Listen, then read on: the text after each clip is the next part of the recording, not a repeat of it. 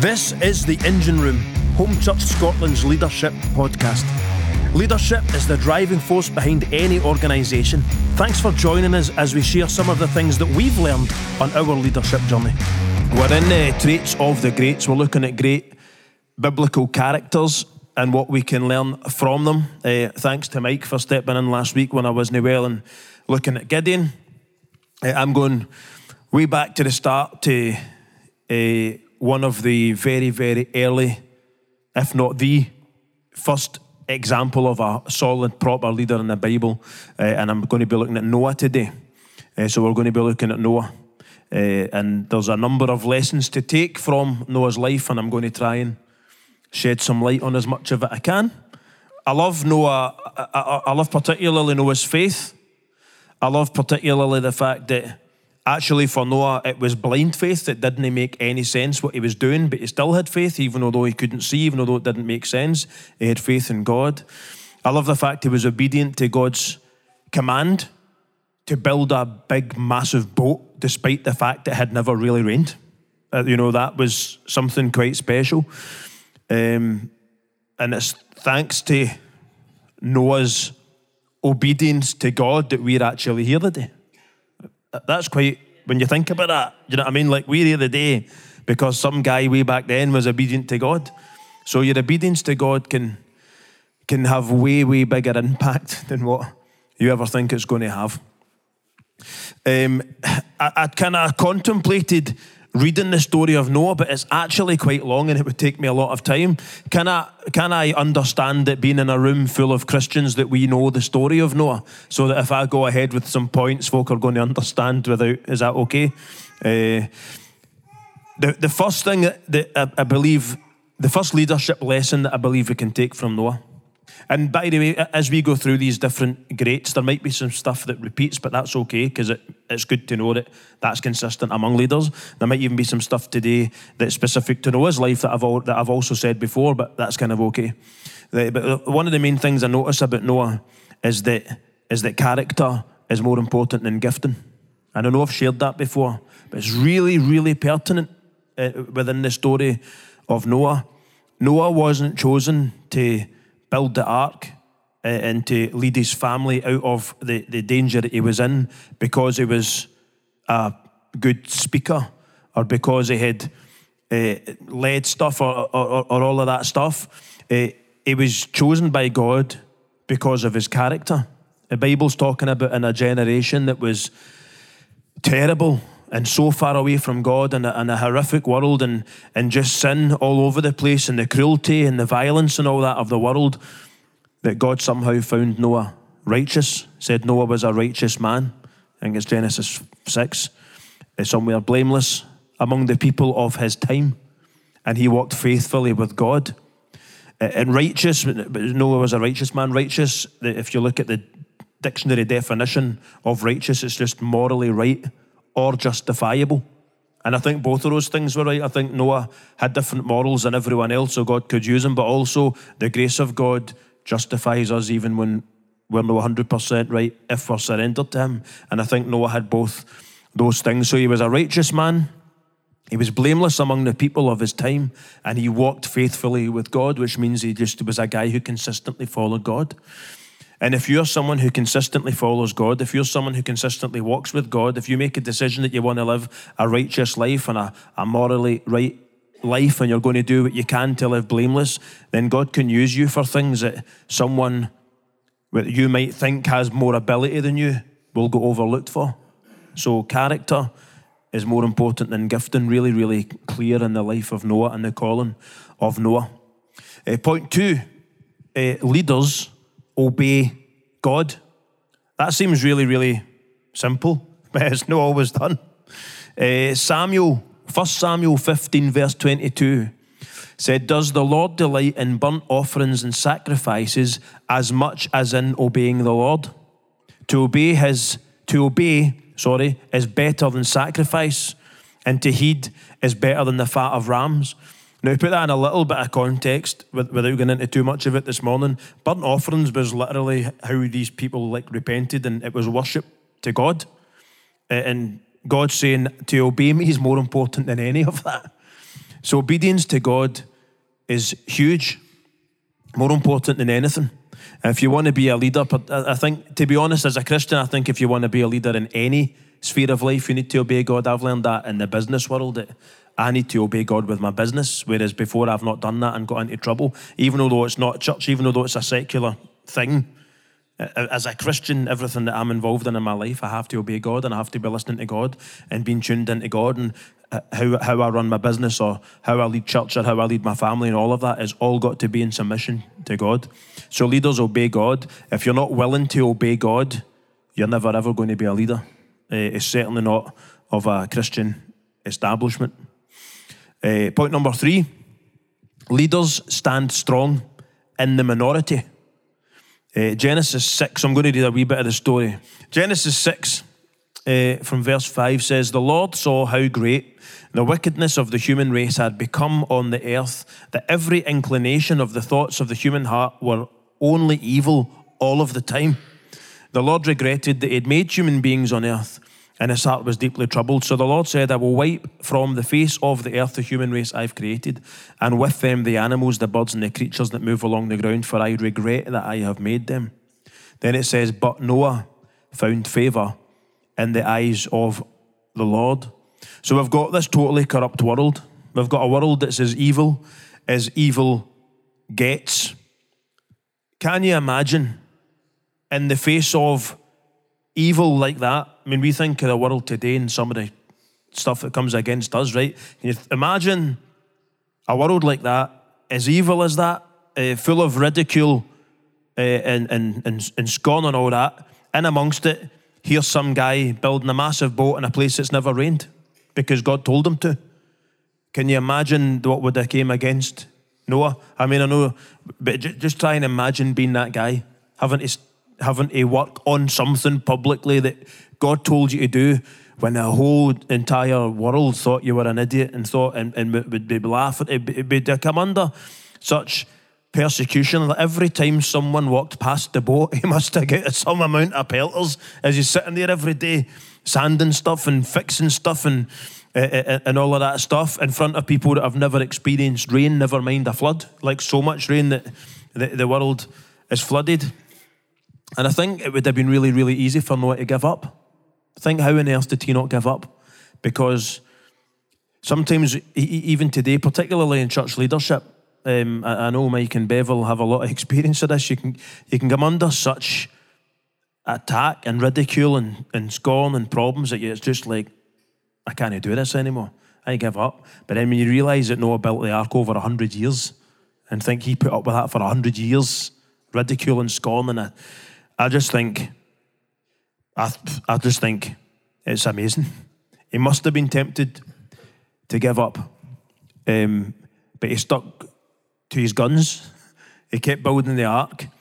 He built it to completion.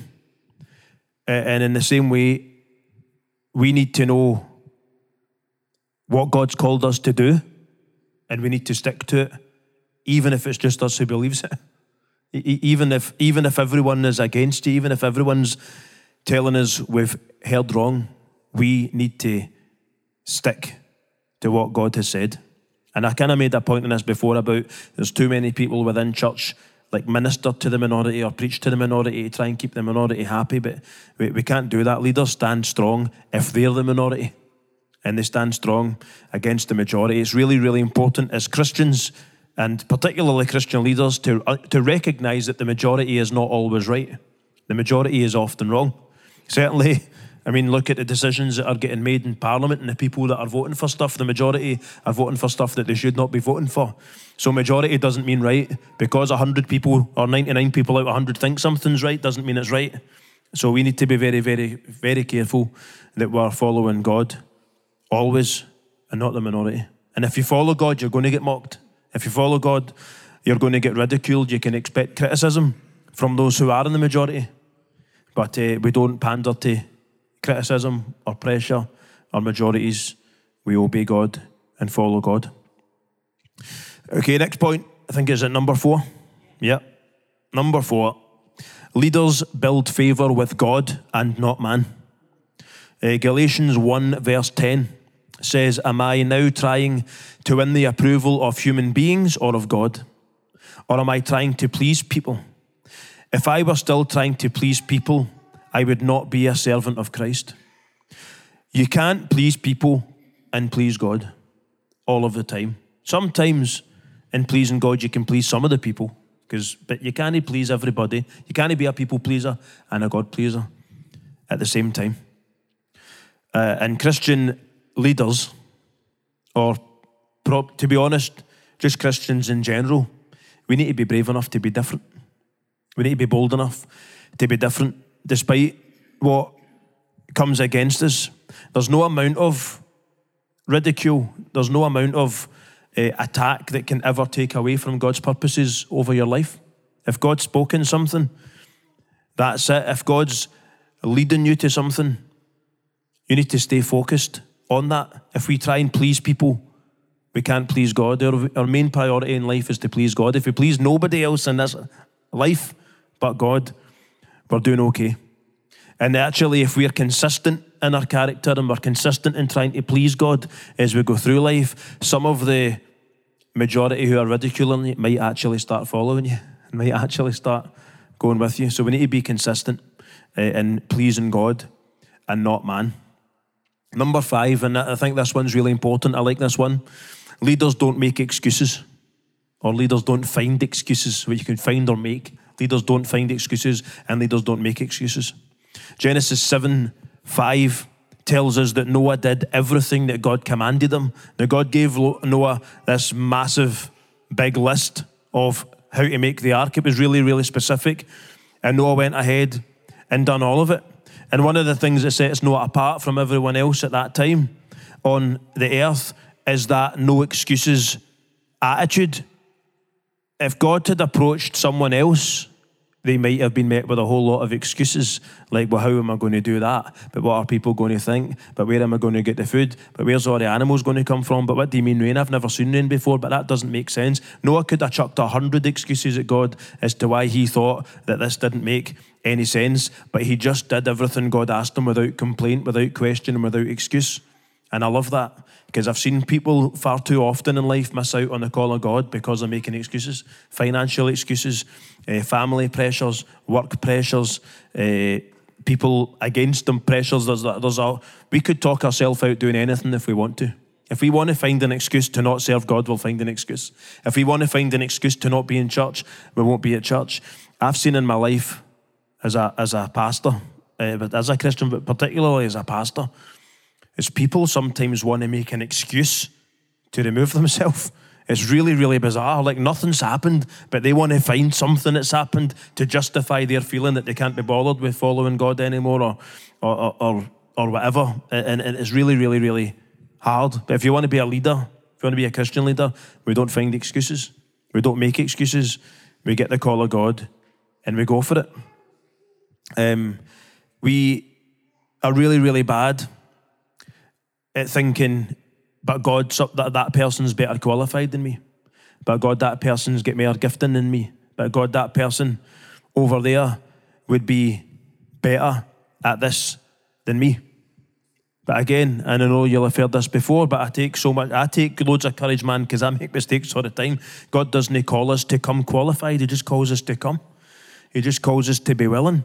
And he works with people who are willing to follow his instructions. Following God's instruction is way more important than any amount of education you could ever have or any skill set you could ever have. Are you willing just to follow God? It doesn't take qualification. It just takes a willingness.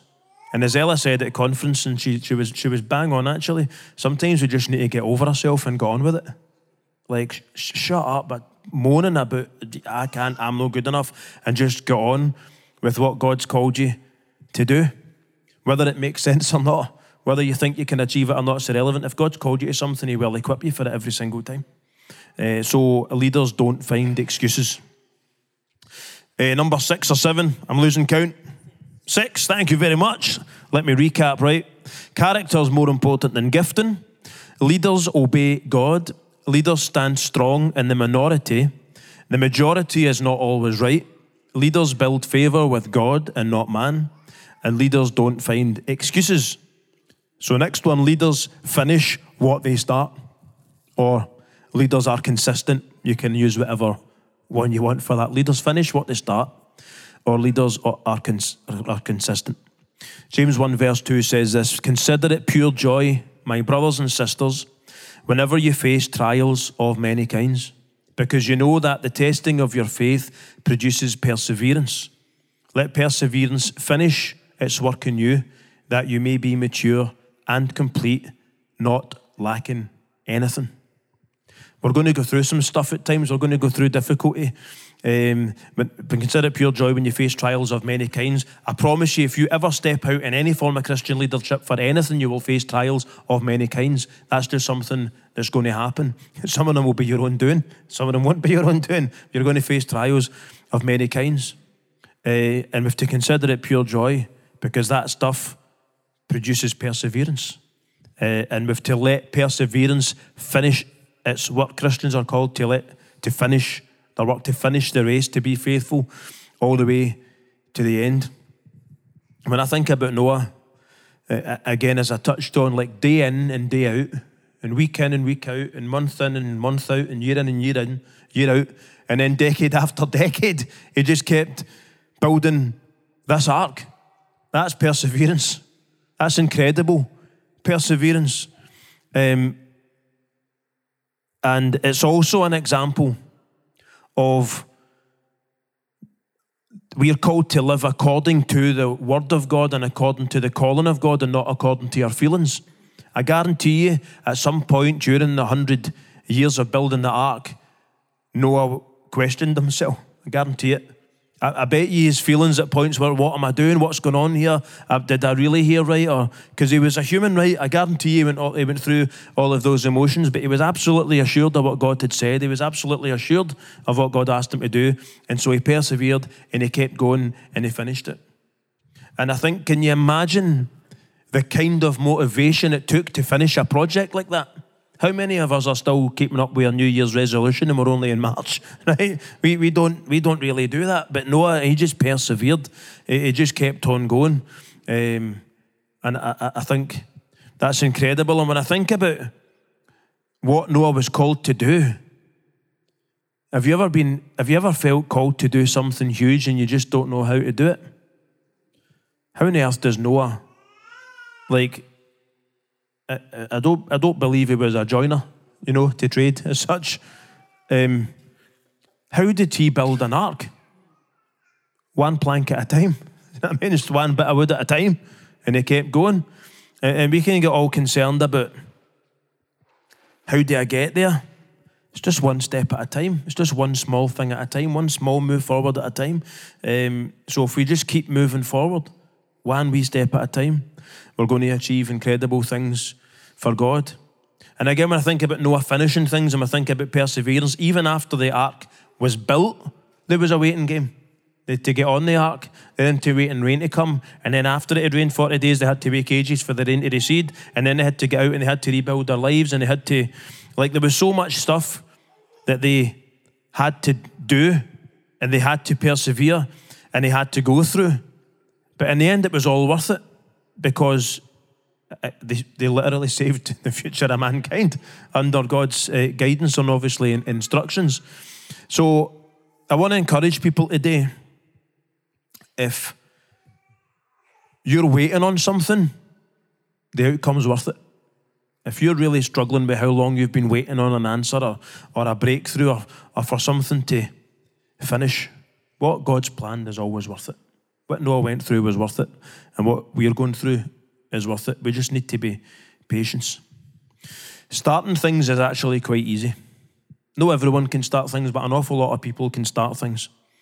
But way less people can endure things to the end. There's an awful lot of quitters and an awful lot of people who give up before they finish the race. We're called to finish the race. And I so want to finish the race well. It's so important to me that I finish the race well. You see these people, like your Ravi Zachariases and your pastors and spiritual leaders that done so well, so faithfully for so long and just didn't finish the race, didn't finish their calling, slipped up, messed up. It's heartbreaking. What's the point pouring your life into serving God when you destroy your testimony with an act of folly? You know, we need to finish the race. We need to finish the race. So Christians are consistent. Leaders are consistent. They start what they finish. Also, Christian leaders should always be evangelizing. If you're a Christian leader, evangelism is just something that we should be doing. When we look at Noah, great spiritual leader, he had character when no one else did, and he sought after righteousness when it wasn't popular. He worked hard for God when it didn't seem profitable in the world's economy. But what he kept doing the whole time was just telling folk about God, telling folk to repent, telling folk to... And then nobody listened to him, but he still kept going. Well, what we can do is we've tried evangelising a couple of times and it's not really worked, so we're not going to try it anymore. I've spoke to a few folk at the Tesco counter and they looked at me like I was a Fruit Loop, so I'm not going to do it again. I've tried to speak to my family, but they hated me, so I'm not going to... Do you know what I mean? Like we take the knocks off the nose, and so we don't keep trying. Noah witnessed for 100 years, and nobody accepted it, but he kept witnessing anyway. He kept saying the rain's coming. He kept saying, you know what I mean? And if anyone at that time had repented, God would have let them onto the ark, by the way. If any one of them had listened to what Noah had to say, then they and their families would have been saved as well. But Christian leaders, no matter what we're called to do, we're not going to be called to build an ark, but whatever we're called to build, whatever we're called to focus on. If you're a Christian leader, you've always got an eye on evangelism as well. You've always got an eye on the lost people out there that are going to a lost eternity, and we want to bring them into church, and we want to bring them with us. So Christian leaders are always evangelizing. I'm nearly done. True leaders fear God. By faith, it says this in Hebrews 11:7. By faith, Noah, being divinely warned of things not yet seen, moved with godly fear. Noah did what he did because of a fear of letting God down. He prepared an ark for the saving of his household, by which he condemned the world and became heir to the righteousness which is according to faith. Noah did what he did because of a godly fear. One of the biggest issues I see in the church today, never mind the world today, one of the biggest issues I see in the church today is a massive lack of the fear of God. You've got people, I've had conversations with people in my time as a Christian, and you're like, you need to lay down that life that you're living because it's no honour unto God. It's contrary to what the Bible would teach you. But the reason for not laying it down is, for example, if I lay that relationship down, I'm going to hurt that person. That's unfortunate, but better hurting that person than hurting God. But you know what I mean? But we fear people way more than we fear God. We fear people's reaction way more than we fear God. We fear people's upset way more than we fear God. The fear of God's the beginning of wisdom. If we want to have wise leadership, we have to fear God. If I don't do that, how does that affect God? If I make this decision, how does that decision affect God? That has to be in our head all the time. If it was, we would live differently, wouldn't we? Let's be honest. If we truly feared God, we would live differently. But if you want to be a leader in the world of the kingdom of God, we have to fear God. Two more things. Leaders are not afraid to attempt what's never been done. If you want to be a good godly leader, sometimes you're going to maybe need to attempt something that nobody's tried before. Nobody had tried to build an ark before. Nobody had been called to build an ark before. And Noah could have went back in time and spoke to everyone who'd ever existed from Adam. He wouldn't have found anyone that could give him any practical experience whatsoever as to what God had called him to do. And yet that's what God called him to do. And look at what it accomplished. One of the things we can make the mistake of in the church and in the world of the kingdom of God is not trying anything new or just doing the same thing over and over and over and over again. Now, some stuff is brilliant and we should keep doing it. But there will be times as a leader where you're called to attempt something new, and that's okay. And there's times as a leader that by attempting something new, you're going to fall flat on your face, but that's okay as long as we're trying and we're keeping trying to move forward. I love trying new things, you probably noticed. But I don't think leaders are afraid to attempt what's never been done before, as we can see here through the life of Noah. And lastly, and then I'm going to just give you a couple of questions to ponder as I finish. You're never too old to build. That's really, really important, right? You're never too old to build. There's no retirement. No retirement in the kingdom of God. As many people can testify to. There's no retirement. Noah was really old when God asked him to do this. And then he spent 100 years doing it. And then he lived for another 350 years after it. I had a wee think this morning about what would have happened if certain men and women of God retired at the typical age.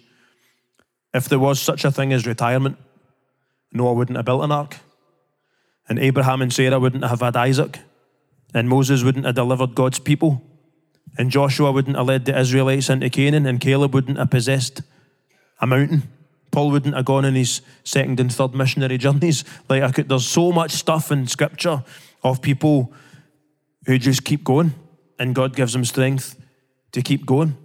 And that's why I say so often it's so crazy important to me that we have a church with every age represented in it, and every age pulling their weight, and every age working together. Everyone's got stuff to offer. But if you are of the legacy generation in this church, you'll be pleased to know there's a whole lot for you to do. There's a whole lot left for you to accomplish, and you'll never stop. I'm talking about retiring at 60, but I'm going to retire from church senior leadership at 60. I'm not going to retire from the kingdom of God, because you can't really do that. I kind of hope I'm a bit like Ernie. I just keep going like a Duracell bunny. Do you know what I mean? I was like, just keep going. I hope God doesn't send me to Africa. But I'm aware by my age God hadn't sent you to Africa either. So anyway, I've told God I'm not really up for Africa. Anywhere that doesn't have chips, I don't really want to go. So God might have other plans. I don't know. So be encouraged by that, man. Doesn't matter what age we are, we've got stuff to achieve. There's a few beautiful people in this church that have said to me, and a few here in this room have said to me over the time, I just wish I was younger.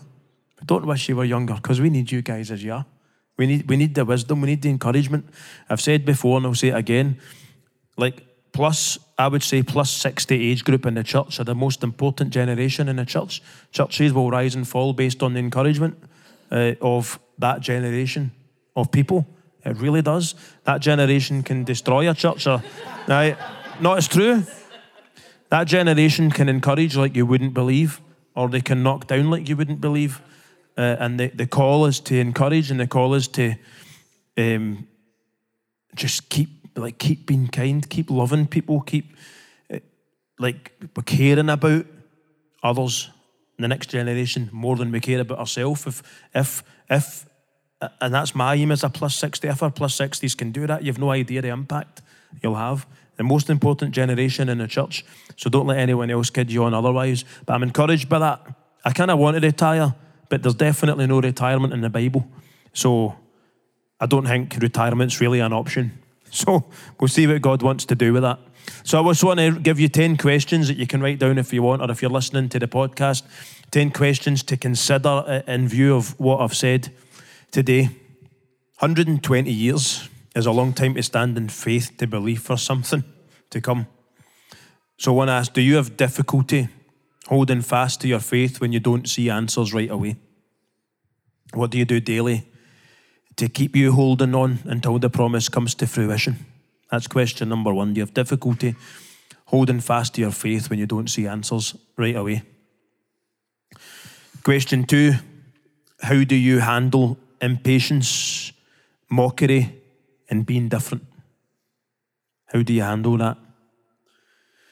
Question three, how do you respond when you find yourself in the minority with regard to your faith? Question 4. Do you find that your obedience to God shines a light on the disobedience of others? And how do you respond to that? Question 5. This is a good one.